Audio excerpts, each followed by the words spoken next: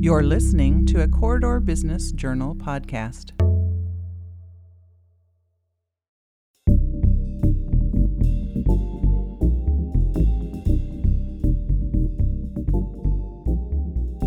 I'm Nate Kading, and this is Real Success. This is the Corridor Media Group podcast where we explore the life and careers of the Corridor's most influential business leaders. Jeff Quint is the founder and owner of Cedar Ridge Distillery, the award-winning distillery that was the first to open in Iowa since Prohibition and is currently home to the #1 selling bourbon in Iowa for 2 straight years. Jeff shares with me how his father influenced and inspired his passion for brewing wine and spirits, why he felt it was time for Iowa, the #1 corn-producing state, to produce its own bourbon, and what it was like for him to take the leap and leave his job as a chief financial officer to start Cedar Ridge. Jeff also explores how having the local community embrace their brand early on impacted their growth, why his background as a certified public accountant was beneficial to Cedar Ridge's success, and what he believes is in the future for both Cedar Ridge and the adult beverage industry. I learned a lot, and I think you will too. Stay tuned. This episode of Real Success with Nate Kading is brought to you by MidWest1 Bank. MidWest1 Bank is the proud partner for doers and entrepreneurs in the corridor and beyond. As an SBA preferred lender, our team is ready to help you reach your business goals. It's empowered money management. It's MidWest1 Bank, member FDIC.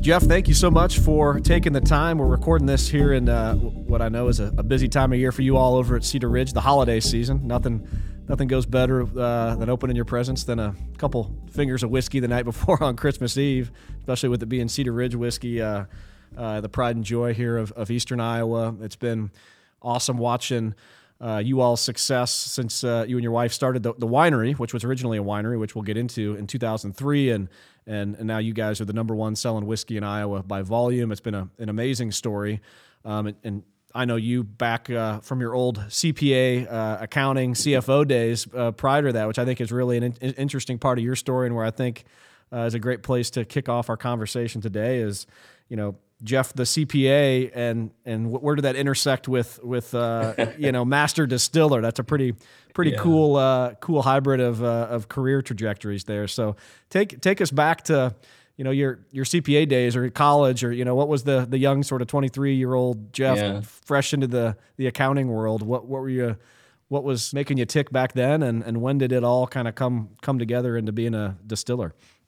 Yeah, thanks, Nate. I'm glad to be with you. And we are just finishing up, in our industry, what's called OND or SOND, September, October, November, December. That's when the vast majority of, wholesale spirits are sold. And so, we're wrapping it up. So I was in college. I went to UNI, came out of the accounting program. I always had an interest in accounting and probably more so finance and in the finance of a business specifically. And so most of my career, I was, in a CFO role here or there, usually technology-based companies. But I always had a passion for wine and spirits. And, my dad, he has passed, so I suppose I can admit this. It was technically not legal, but he had a little still. It's a federal, law prohibits people from distilling at home, but he had a little still, and we'd pick apples, usually off the ground from our small apple orchard, and run them through the apple press, ferment that into wine, and then he might have run a little of that through his little still and end up with some apple brandy. So how old was young Jeff at your first taste of that apple brandy? Were you sneaking that stuff out? We all have stories of sneaking into the liquor cabinet. Yeah, into my mid-teens, and with Dad, you didn't have to sneak necessarily. He was hell. I was the fourth of 5 kids. I mean, they were just lucky if I came home at night. So So that passion was always there. And if you follow my paternal lineage back, the Quint side of family history, we can trace it all the way back into the 1600s. Wow. And we were in the wine and spirits business that whole time. So my great grandfather moved here in 1881 from Vintrich, Germany, which is in the heart of the Mosel wine region. And if you go to Vintrich, Germany today, the prominent winery there is still Weingut Quint. Oh, wow. So my distant cousins still run Cool. that operation. So, it sounds a little hokey, but I would say it was in my blood. And, from the passion side of it, I feel like so many people,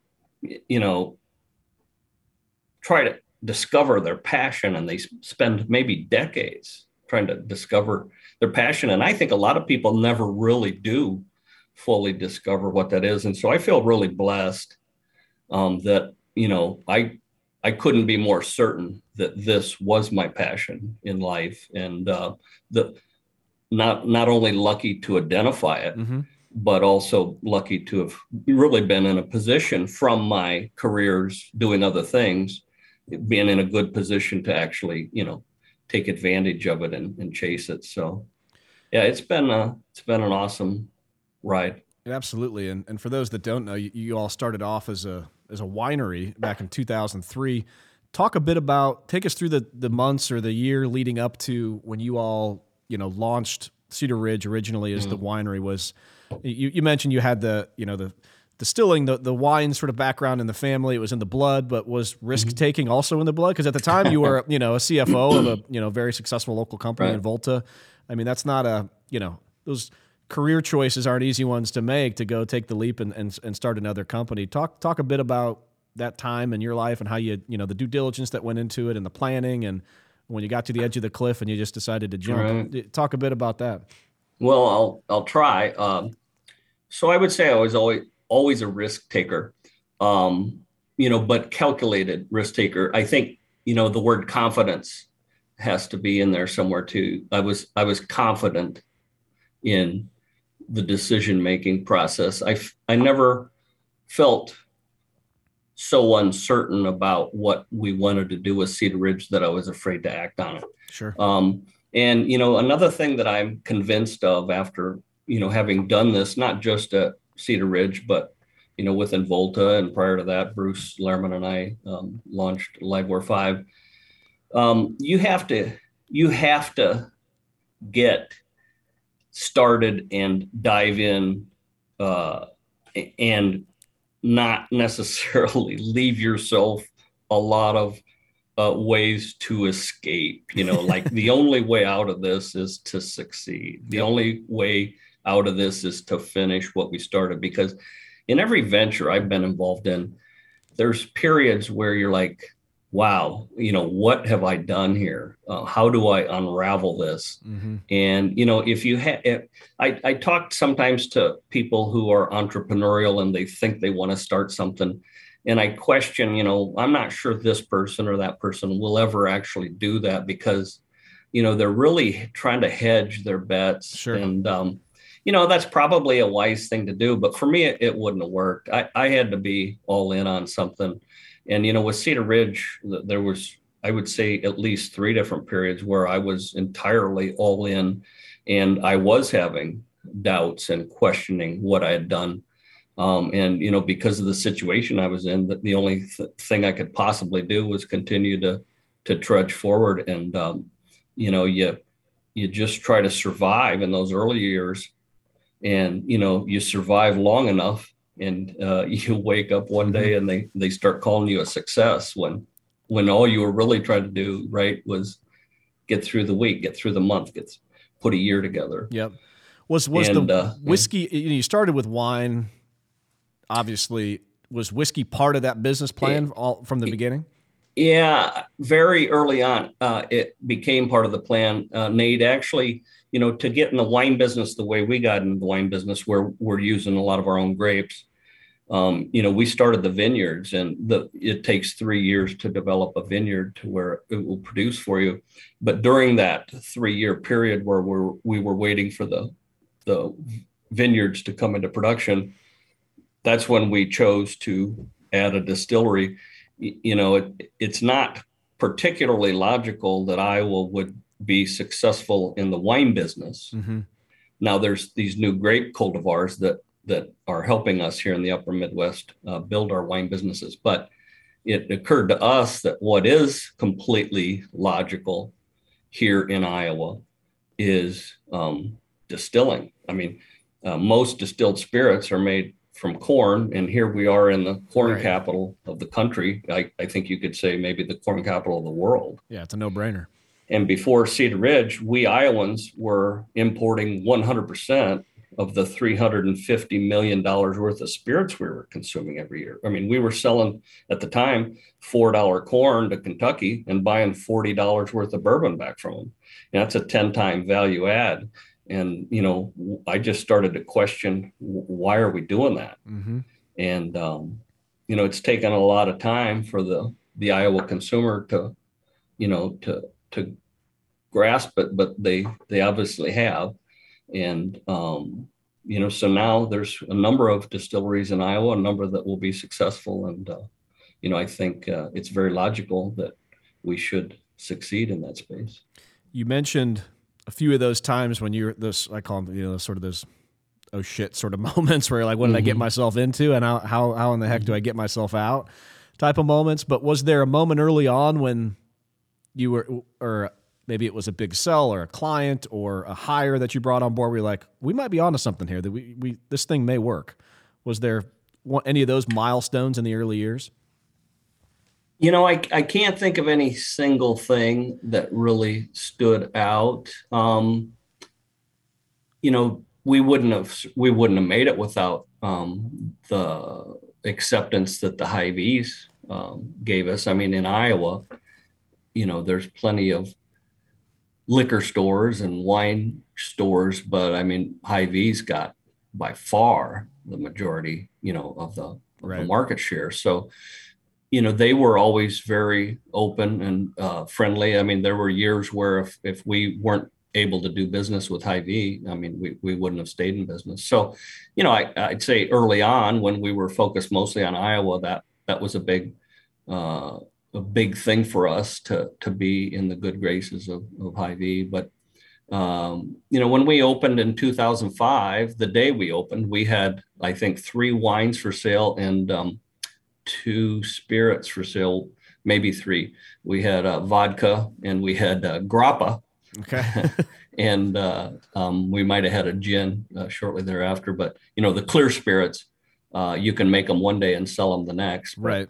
Whiskey, you know, it's what we're busy working around the clock on here in this 2022 is whiskey that we will sell in 2026. So, you know, that by the way, piece of the puzzle ties in nicely with my finance and accounting background, I think, because it's a lot of work, you know, to get your arms around financing and forecasting, you know, production when the production has to occur 4 or 5 years before the sale occurs. Yeah, it strikes me that you're uniquely positioned. You know, that unique background in finance and accounting uniquely positions you to, you know, for this industry, like you just hit on all the, you know, you got all the projections and the time and there's a lot of that kind of that comes in, and you're in a unique spot, even though, you know, you might not have come up through a, you know, working originally out of college in some sort of distillery or brewery. Mm-hmm. Talk a bit about how that has really played into your success as a business owner and growing the business, having a strong finance and accounting background. Well, I'd say it's been invaluable in this business because, you know, it's very capital intensive. I mean, we're putting away, you know, 100 and some thousand cases of whiskey here this year that will sell in 2026 and 2027. And, you know, in order to do that, you got to have, you know, good banking relationships and, you know, spend a lot of time focused on your balance sheet and, you know, even future balance sheets.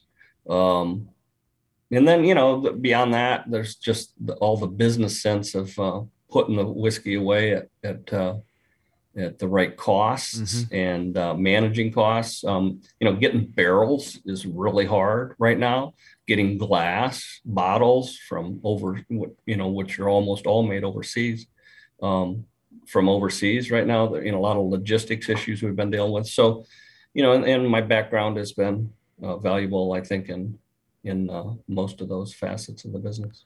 And what's been the most challenging part of coming from an accounting background, finance background, to then being a business owner? What's been the thing that's taken you the longest to sort of adapt to or build a skill set around?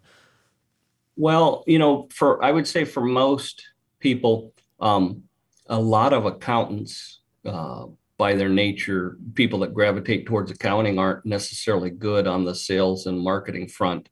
And I would say I am at least useful on that sales and marketing side of the the puzzle, and to have at least some level of confidence and skill in that arena also has been to me what improved my chances as an entrepreneur, that it wasn't just accounting. I mean, frankly, that's a rare I've mix. Never been in love with accounting. I mean, I'd say the reason I'm an accountant is I went to UNI because that was the only school I could afford to go to. I was the only kid in my family to even go to college.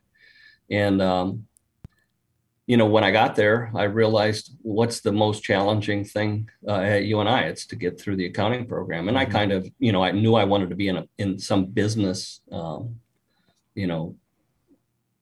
occupation. And so, I just jumped into the accounting program and turned out to be an accountant. I think if I'd have gone to Iowa, I'd have probably turned out to be an engineer, because I enjoy that kind of thing as well. Back to this sort of journey of Cedar Ridge and your professional journey, where did you feel like and we know it now as a 20-year-old mature, almost 20 years. Was there an inflection point at some point in time when, I know we talked earlier about, one of those moments that, hey, this thing might work, but was there another moment there halfway through or 3/4 the way through, like, man, this thing might really work? Was there, was it a number you hit of cases, or was there an award, or, what did you like, okay, now we got something going here? Well, it's funny, most of the things I remember are the times when I almost didn't make it, not the times that my success accelerated. Well, go back to that. Talk a bit about one of those. Well, but I will say, before I forget your question, early on, one of my mentors was a gentleman named Dick Damrow, a marketing executive who was brilliant on the branding front, and it was so generous with his time for me. And he unfortunately passed away way too young, but I remember telling Dick the first month I hit 20,000 in revenues, and I could tell you, Nate, that I was ecstatic that I couldn't believe we sold $20,000 worth of product in a month. And I remember sharing that with Dick, and that's cool. That felt great to me at the time. But to get back then to the other part of the equation, I mean, I remember we were still in downtown Cedar Rapids when the flood hit. I think that was June 13th of 2008. We got 3.5 feet of water in there, which was a lot less than some people. But we were also clear up by the post office there in Cedar Rapids, and I remember when the water subsided, coming back, and there were like dead fish in our distillery, and that's not a blend of whiskey that's going to sell. That's not going to move off the shelf. A lot of stuff that was obviously going to get thrown out. But before we had abandoned ship, I did fill the still with water, which kept it from floating away. And then, we had put as much inventory as we possibly could up high before we bailed. And, I wasn't sure. I remember that day. I wasn't sure we were going to stay in business because, we didn't have flood insurance. I mean, anybody that tried to sell you flood insurance at that location, you'd have thought they were scamming you. But, I checked the phone, and, there were a few stores who had called in wanting some stuff ordered, and, we happened to have what they needed. And so, we just kind of almost accidentally resumed doing business. And, there was a year there where I didn't have a lot of inventory, but We got through it and kept going. But I remember, very specifically wondering if our business was done. And then I think the day we opened up out here at our location near Swisher, that was it's a big milestone. All in at that point. It's like, why didn't you build the building bigger? Well, this is as big a building as I could afford at the time, and so many things like that, right?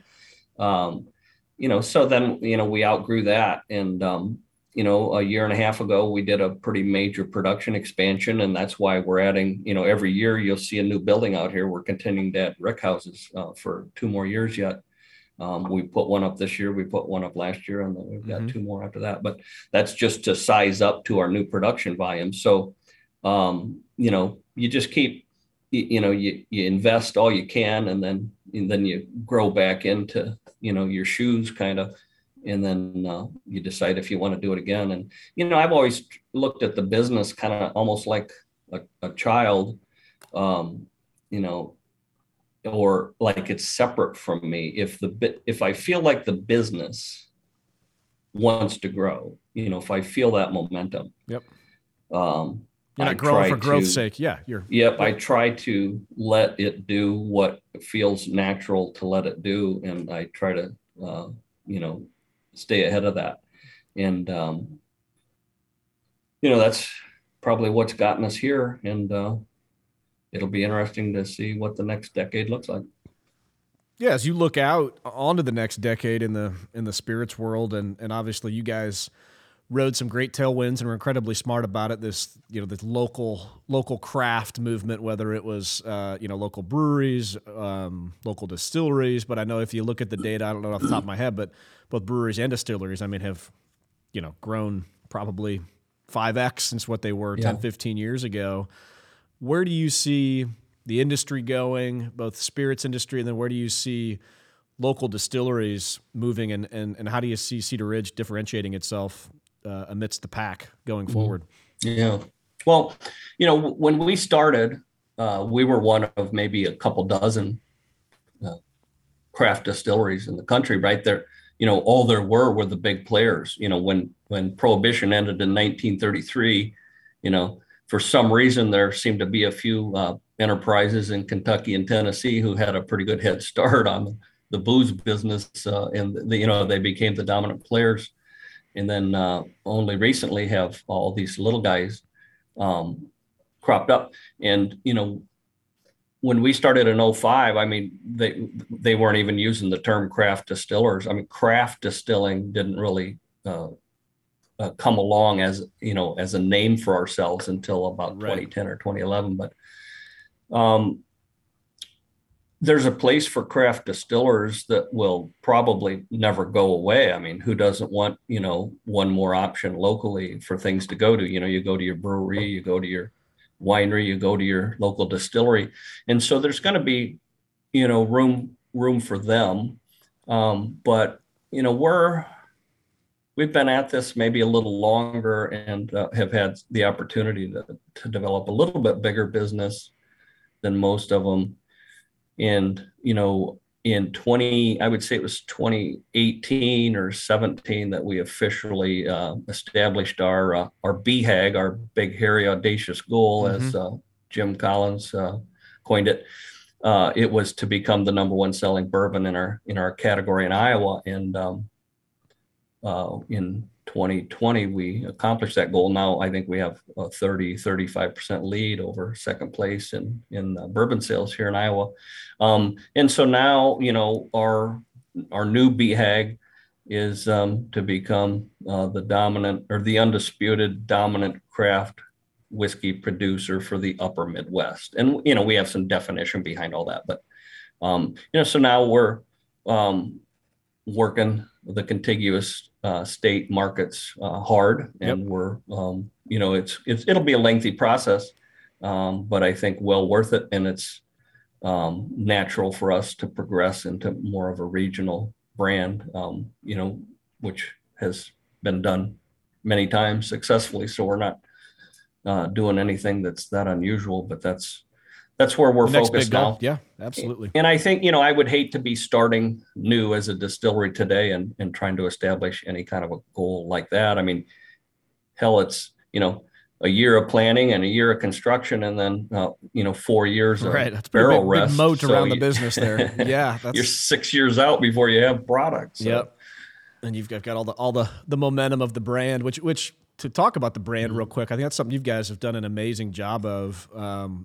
Just thinking about the story. If you go to your website now, you guys have a great video there that really hits on this concept of where the corn come from, and really plays up what makes you guys unique. Talk a bit about how you approach brand and brand identity and storytelling about Cedar Ridge. Who do you work with on those sort of concepts, and how involved are you? And because I think that's something you guys have really done an amazing job at. Thanks. I think that's something, I have to stay involved in, and I'm getting much less involved in a lot of things here, but certainly the brand is something I have to, I think, keep an eye on, or I'm going to keep an eye on myself. But we did some things early on. We made some decisions early on, and it gets a little technical, but, we ferment and distill off grain. In other words, we take all the solids and the husks out of the liquid way up front during the mashing process, not after we've distilled it. And so by doing that, we end up with a more approachable whiskey, and we're certain that that's true. Mm-hmm. Now, does the consumer need to know all that? I think the only message we're trying to get to the consumer is that this is a easy sipping whiskey. It's very approachable. It's, if you're this is a good everyday bourbon for you. Yep. Versus some of the stuff that's on the other end of the spectrum that's, purposefully quite harsh and, powerful. We're kind of on the more delicate end of the spectrum. So, we need to recognize that, and we need to appeal to that buyer. We have, we work with Fuel. We continue to work with Fuel up in Hiawatha. They've done a lot of great visual identity work for us. And then more recently, we've started working with a company out of Louisville, Kentucky, that on some of our branding and marketing message. They were the ones that helped Four Roses establish itself originally. So, yep. I think we try to pick good partners in that respect. And, we've had to modify some things as we break into some of these neighboring markets. Mm-hmm. Like we're taking the word Iowa off the front of the label in some of these other markets because, for some people it's good to have it on there. For other buyers, it might not be. Right. So we just get it off there is the advice that we got. So we continue to fashion our branding and messaging as we continue to learn. Yeah, it continues to change and morph around the edges, but the core of it and the core story remains the same and remains powerful. How do you think of the brand or the legacy of the company? What do you mentioned the big, hairy, audacious goal, those are numbers and sales and those sort of things within the region. But how about some more of the sort of existential, sort of fluffy stuff? Like, what do you want Cedar Ridge to be remembered as? What do you want it to be 10, 20, 30 years from now? Yeah, I think the only thing I could say there, Nate, is I think I want our legacy to be that Cedar Ridge put Iowa on the bourbon map. And, to an Iowan that drinks whiskey, they would say, well, you've already done that. But, to a Minnesotan or someone from Illinois or Missouri, that's not necessarily the case yet. So, we have some work there to do, but that's the extent of the legacy that I'm shooting for here. And, that's not a legacy for me, Jeff. That's a legacy for Cedar Ridge. And so, that's what's really important to me. Yeah, absolutely. And then of course you guys have a beautiful headquarters and facility, located just south of Cedar Rapids, north of the Johnson County area, North Johnson County area. That's become a important part of the community as well, right? In terms of, a place to come experience the natural beauty of the area, and you guys have amazing food and taste a local craft product that's, coming just the grains 40 minutes up the road and all those sort of things. And it's an important part of the community as well that Cedar Ridge has been able to build out there. And Nate, when we when we opened up out here at this location, what was very important to us at that stage was to get people here. And so all of our marketing was local. All of our marketing was to try to get bodies out here. Well, it took us literally just a matter of weeks to realize, okay, we need more food options because people want to come out and have food while they're here. And we need more live music at the venue, because people, that's how you're going to get them to stay and bring their friends. And so for several years when we opened up out here, I mean, most of our effort was to get people here. And, we get well over 100,000 visitors a year out here now.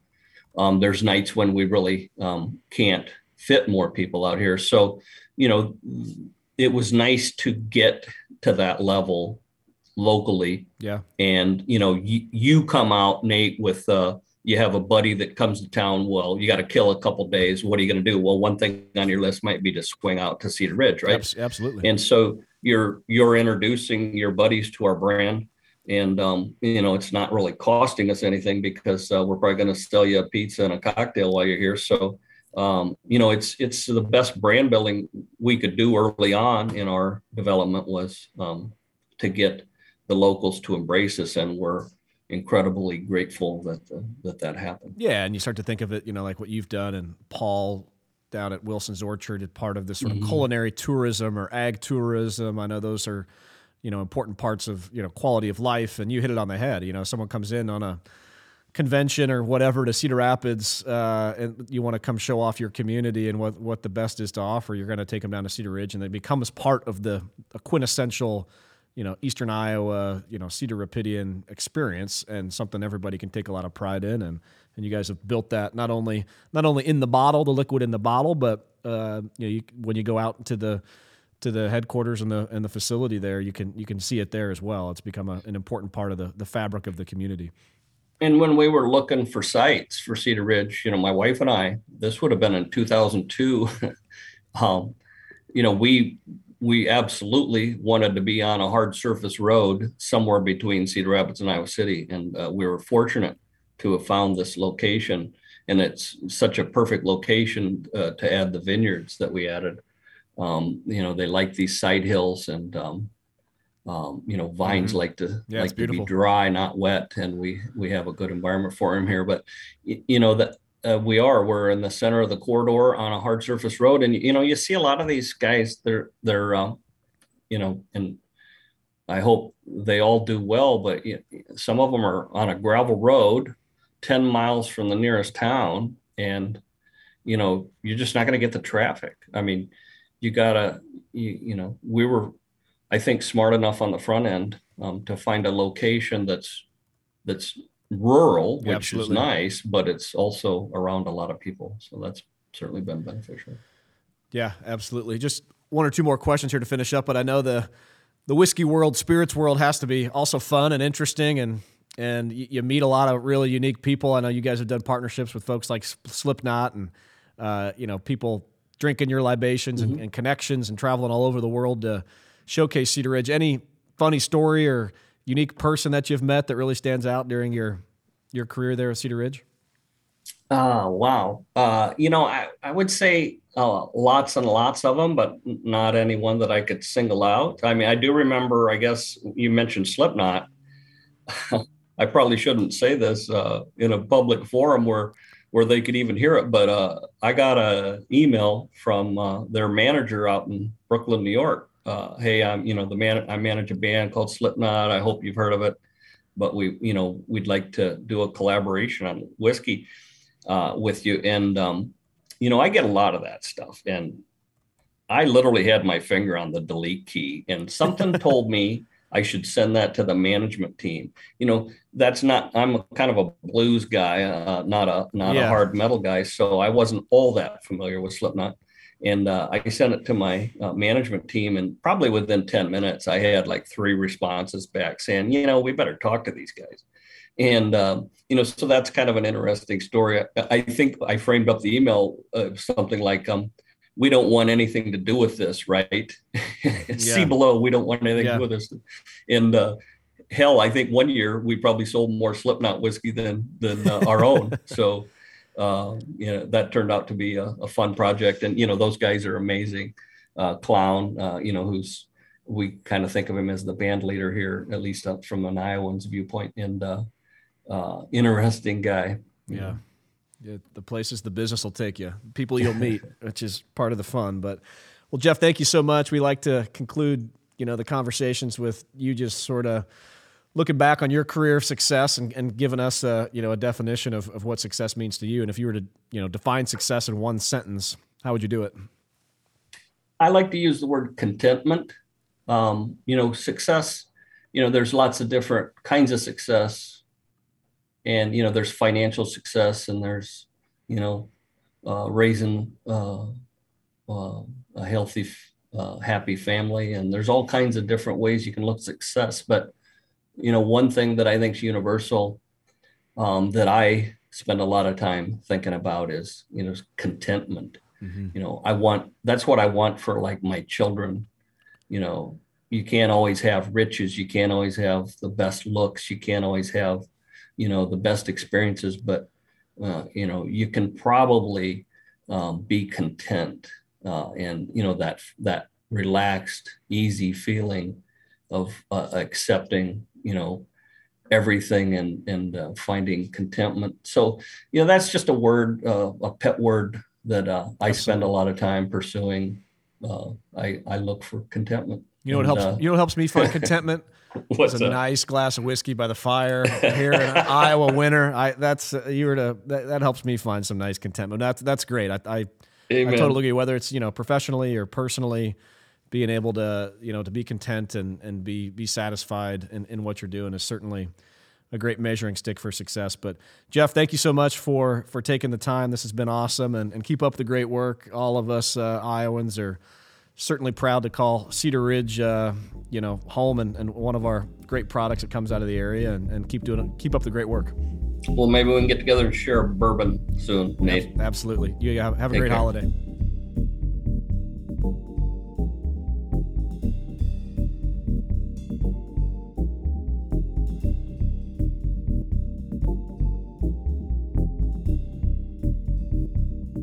Big thanks to Jeff Quint for coming on to the show to talk about his real success. If you'd like to learn more about Cedar Ridge, you can visit cedarridgewhiskey.com. I'd also like to thank this podcast sponsor, Midwest One Bank. Experience simply better banking at midwestone.bank. And this podcast is produced by LAS Media Group, located here in Cedar Rapids, Iowa. For more information on them, you can visit lasmediagroup.com. And of course, if you enjoy this show, please consider subscribing and reviewing on your podcast platform of choice. It helps us to continue to develop and grow.